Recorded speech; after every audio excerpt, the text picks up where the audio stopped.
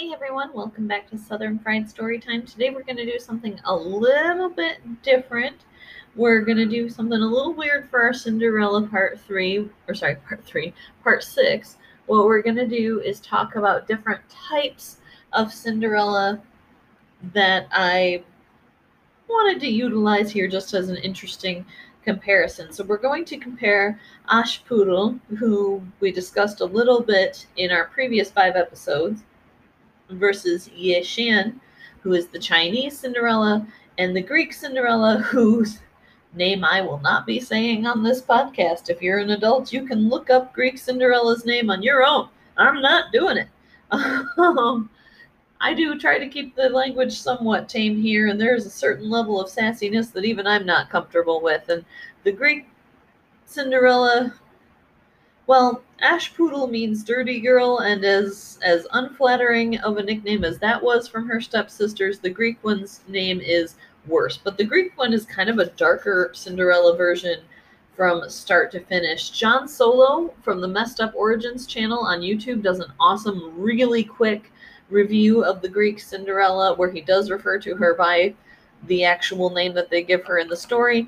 I'm just going to be calling her Cinderella, but I wanted to be honest with you right from the get-go because I do this podcast so that people get more contact with the original stories and get more exposure to them. I just wanted to be honest from the beginning. I'm not using her actual name in this one, and that you can look it up. I even gave you a source to do it, so we can't say that I'm excluding facts. I'm just keeping my family-friendly rating over here, okay? So Ashpoodle, as we discussed in our last 5 episodes of Cinderella, is from the Brothers Grimm. And it starts out with the wife of a rich man growing sick and telling her daughter to be good, and then she dies, and the daughter goes to her grave every single day and weeps and prays. I'm going to zip through this one a little bit because we've already talked about Ashpoodle a little bit. By the next spring, her father has 2 new daughters who are fair in face but foul of heart. Her family took her nice clothes away and turned her into a scullery maid, and since she no longer had a bed, she had to sleep by the mantel, which is how she gets covered in ashes. One day her father is going to the fair, and of course the other sisters request clothes and fine jewels and all of that kind of thing. Ashpoodle asks for the first branch that touches his hat on the way back. He returns and gives that hazel twig to her, and she plants it on her mother's grave and weeps 3 times a day at the grave, watering it with her tears as she prays. And of course, soon then it grows into a mighty tree, and a beautiful white bird is nested in it, watching over her. In some versions, this bird is a pigeon. In other versions, it's a dove. So I'm just going to say bird because it can be a different kind of bird depending on your translation. Later, the king holds a 3-day feast to find his son a bride. Ashpoodle dresses her sisters, does their hair, scrubs them down, gets them all in party form, and then she begs her stepmother if she can go. And we see the 2 lentil tests that we already talked about, where the birds gather the lentils out of the ashes for her. Of course, even then, when she succeeds, the stepmother refuses, so she had no intention of letting her go anyway and put her through all that for nothing because she's a jerk. As much as it sucks to just say no to somebody, and as cold as that is, it's still less of a jerk move than to make them do all that extra work and just to tell them no anyway. It's not like she gained anything from it. The lentils weren't dirty before she threw them in the fire. Anyway, under the hazel tree, she gets a gold and silver gown and goes to the feast anyway, where she parties with the prince and her sisters who don't recognize her. They haven't seen her clean in years. He tries to escort her home, but she slips away.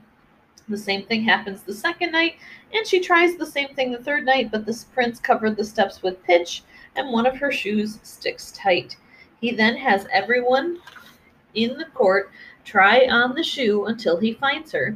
Then they get married. Her stepsisters come to the wedding, hoping to get back into good graces. Her bird friends pick out 1 eye from each sister on the way into the wedding and 1 eye on the way out. Again, I'm going to say these sisters were super committed to going to that wedding if they sat through it after having their eyeball picked out. I'm just saying it's rough, but I don't think they get enough credit for like their pain tolerance because that's pretty incredible. Other than that, happily ever after. And we see, losing two eyes, a chunk of your heel, and one of your toes is still getting off a lot easier than Snow White's stepmother. So as far as villain punishments go in Grim Tales, losing a couple eyeballs is actually pretty mild. Next, we come to Ye Shan, which was recorded in 850 AD, one of the earliest versions of Cinderella. I say one of because, while it's one of the earliest ones we have on record, we're not 100% sure that it is the Genesis story, the source story of Cinderella, but we know that it's one of the oldest ones we have. On the southern coast of China, a village leader had two wives, one who was kind and influenced him for the good, and the other who will surely turn into our evil stepmother and drove him towards power. The daughter of the good wife was Ye Shen, and she was smart and sweet as her sister was cruel and jealous. But still, she had a great life until one day she was playing by the water, and when she was late to get home, her mother went searching for her. A pair of bandits captured the mother, using her daughter as bait. Mother and daughter struggle with the men, and Ye Shen's mother is killed one of the bandits, and Ye Shen killed the other, but the mother was lost in the fight. So this is a pretty different Cinderella story. We're starting right off with some murder. Cinderella did a murder, guys. this is a very different Cinderella here. Anyway, so she escapes, but her mother was killed in the struggle. Ye Shen's stepmother then turned her father's grief into rage at the tribe from whom the bandits came, and the next day he went to war. In her father's absence, her stepmother made her a prisoner in her own home, and as the soldiers returned, her father did not.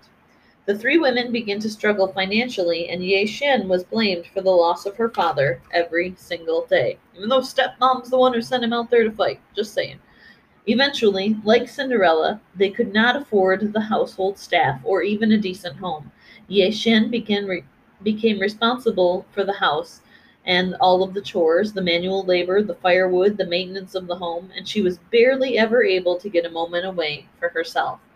One day, as she sat by the river, she met a large, sparkling silver fish. He told her that her mother in heaven had sent her to cheer her up and bring some happiness into her life. Over the years, he always came there and became her best friend.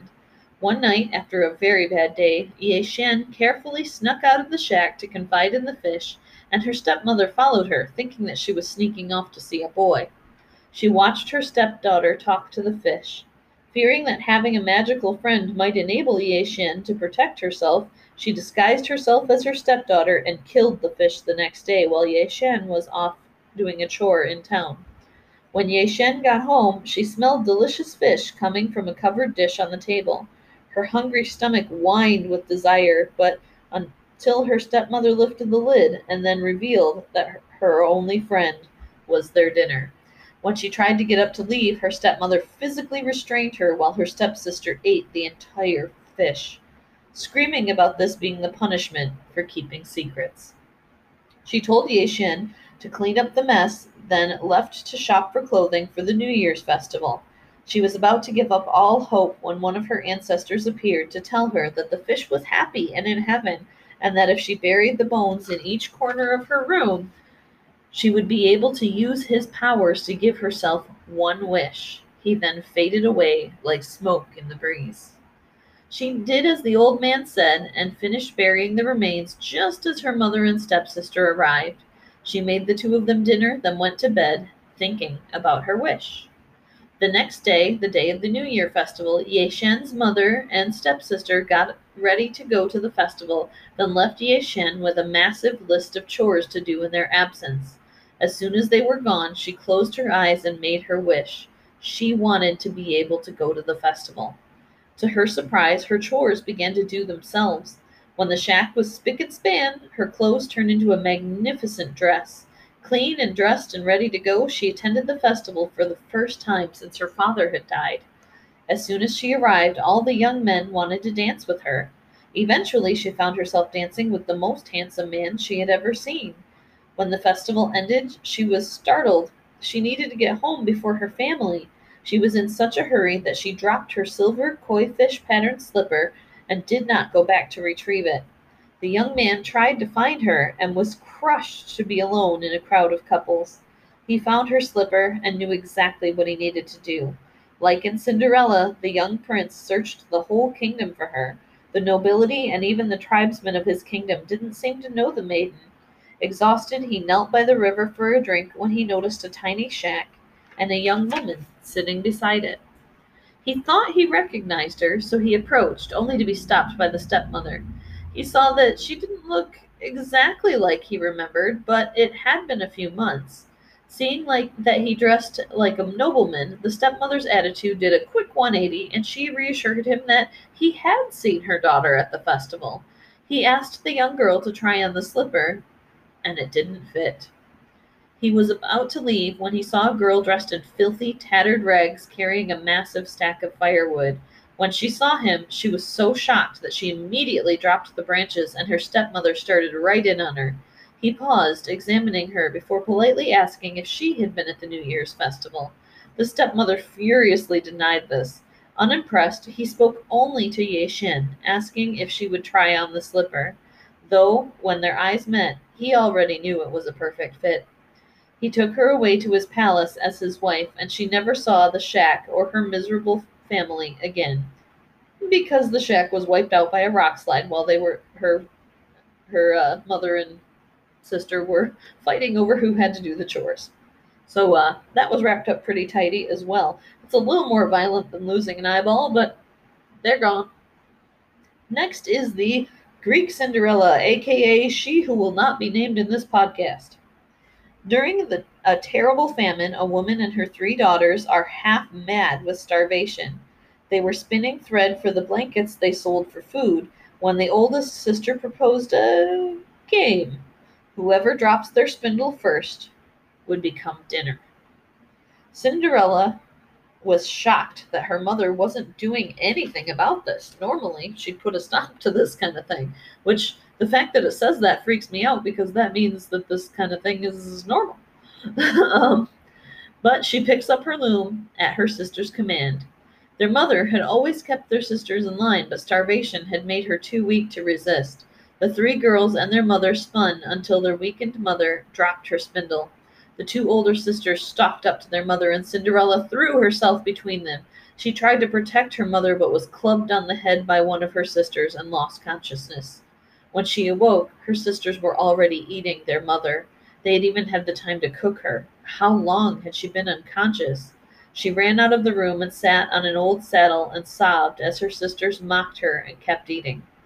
When the sisters went to bed, Cinderella cleaned up the house, unable to live with the carnage of her mother's murder. She buried her mother's bones under the hearthstone and cleansed the area with sage, doing the best she could to give her a proper burial. For days the sisters tormented Cinderella, who prayed at her mother's grave every day. One day, when the sisters left for church, she was going to unearth her mother and give her a proper burial. But in place of her mother's bones, she found a blinding light and golden gown. She slipped into the dress and the pair of slippers that came with them, sitting on top of a pile of gold coins. She took the sack of gold into town and entered the church. In the luminescent gown, the locals thought she was an angel. As she tossed coins into the crowd, people lunged at the coins desperately. Cinderella heard her own sister cry, "Kill her! She's got more money!" And Cinderella ran, tossing coins along the way. Once she reached home, she changed into her clothes and dove back into her sickbed. Her sisters entered and mocked her for missing out. The next Sunday, she found a pile of gold and had renewed itself. She went back to the church and she told the villagers that the gifts from God would cease if people did not act with kindness. And with that, she dropped the coins and left, hoping it would make her sisters better people. To her disappointment, her sisters had spent their share of the money as soon as they got it. They had spent it all on clothes and wine, and that night they overindulged and mocked their sister, saying that God had forgotten her but was blessing them for being faithful. Disappointed, she sat back on the saddle and thought of a new plan. The next Sunday, she changed again. This time she wanted to scare her sisters straight. She opened the door only to find herself face to face with the prince, who immediately demanded that she be captured, so Cinderella ran away. In the chase, she lost one of the slippers that had come with the gown. She saw the prince and the guards examining it as she ran home and changed. Soon after, her sisters returned. The sisters entered the room talking about the princesses and shoes. They told her that the prince had come to see the golden angel, and during the chase, he had soon realized that it was just an ordinary woman. He was immediately enamored by her and vowed that whoever fit into her slipper would be his bride. The sisters were already planning for palace life. The royal guard knocked at the door, and she realized that she hadn't put her other slipper away. Quickly she sat on it to hide it. Both sisters haughtily tried on the shoe, and both failed. The prince offered to have her try. The prince politely slid her foot perfectly into the shoe and took her away, and a year later she and the prince had an adorable baby boy. Cinderella's sisters visit, begging to earn her forgiveness. She let them in, and as she turned to get the baby to show them, her sisters knocked her out again. This was her thanks for seeing them alone. This was her thanks for trusting someone so selfish that they could only hurt her. The sisters shoved her into a trunk and threw that trunk into the river. When the trunk washed ashore, an old woman pulled her out of the trunk and stole it. As a pack of wolves surrounded the princess, she prayed for a hole in the ground to hide in. When she opened her eyes, a cave appeared. But the wolves followed her into the cave and cornered her. She prayed to get away and found herself by a lovely little cabin. The heartbroken prince searched everywhere for his wife. He found the broken trunk and followed Cinderella's footprints through the cave, where he fought off the wolves and entered the cabin. Inside the cabin, all of the objects seemed to be magical, cooking, cleaning, and working on their own. He picked up one of the whispering, talking spoons when he saw a woman silhouetted against the fireplace. He heard the voice of his wife laughing and telling him that there was no need to steal what was already his. Shocked, he ran to his wife and kissed her. Dinner set itself at the table, and they had a delightful supper. Then Cinderella commanded the house to take them home, and it did. Know what time it is? Public execution time! Woo! If you want to decrease the crime in your neighborhood, stop using criminals' entitled feelings as an excuse to treat them to some humiliating public execution, the ultimate crime deterrent. When crime has no consequences, why not commit crime? Cinderella's sisters' crimes had lethal consequences. Some people really are mentally ill, and some learn their lessons and turn around. Others, like Cinderella's sisters, are too dangerous to be allowed around normal people and will keep committing crimes over and over and over.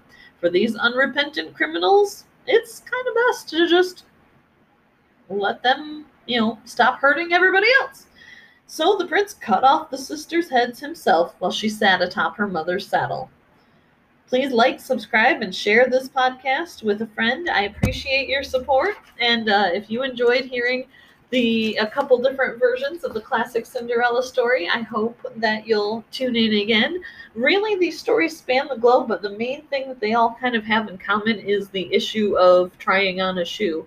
So either worldwide we're super obsessed with shoes, or these all kind of evolved from one story. I'll let you decide which, because scholars still haven't decided. And thank you so much. Have a wonderful, wonderful day.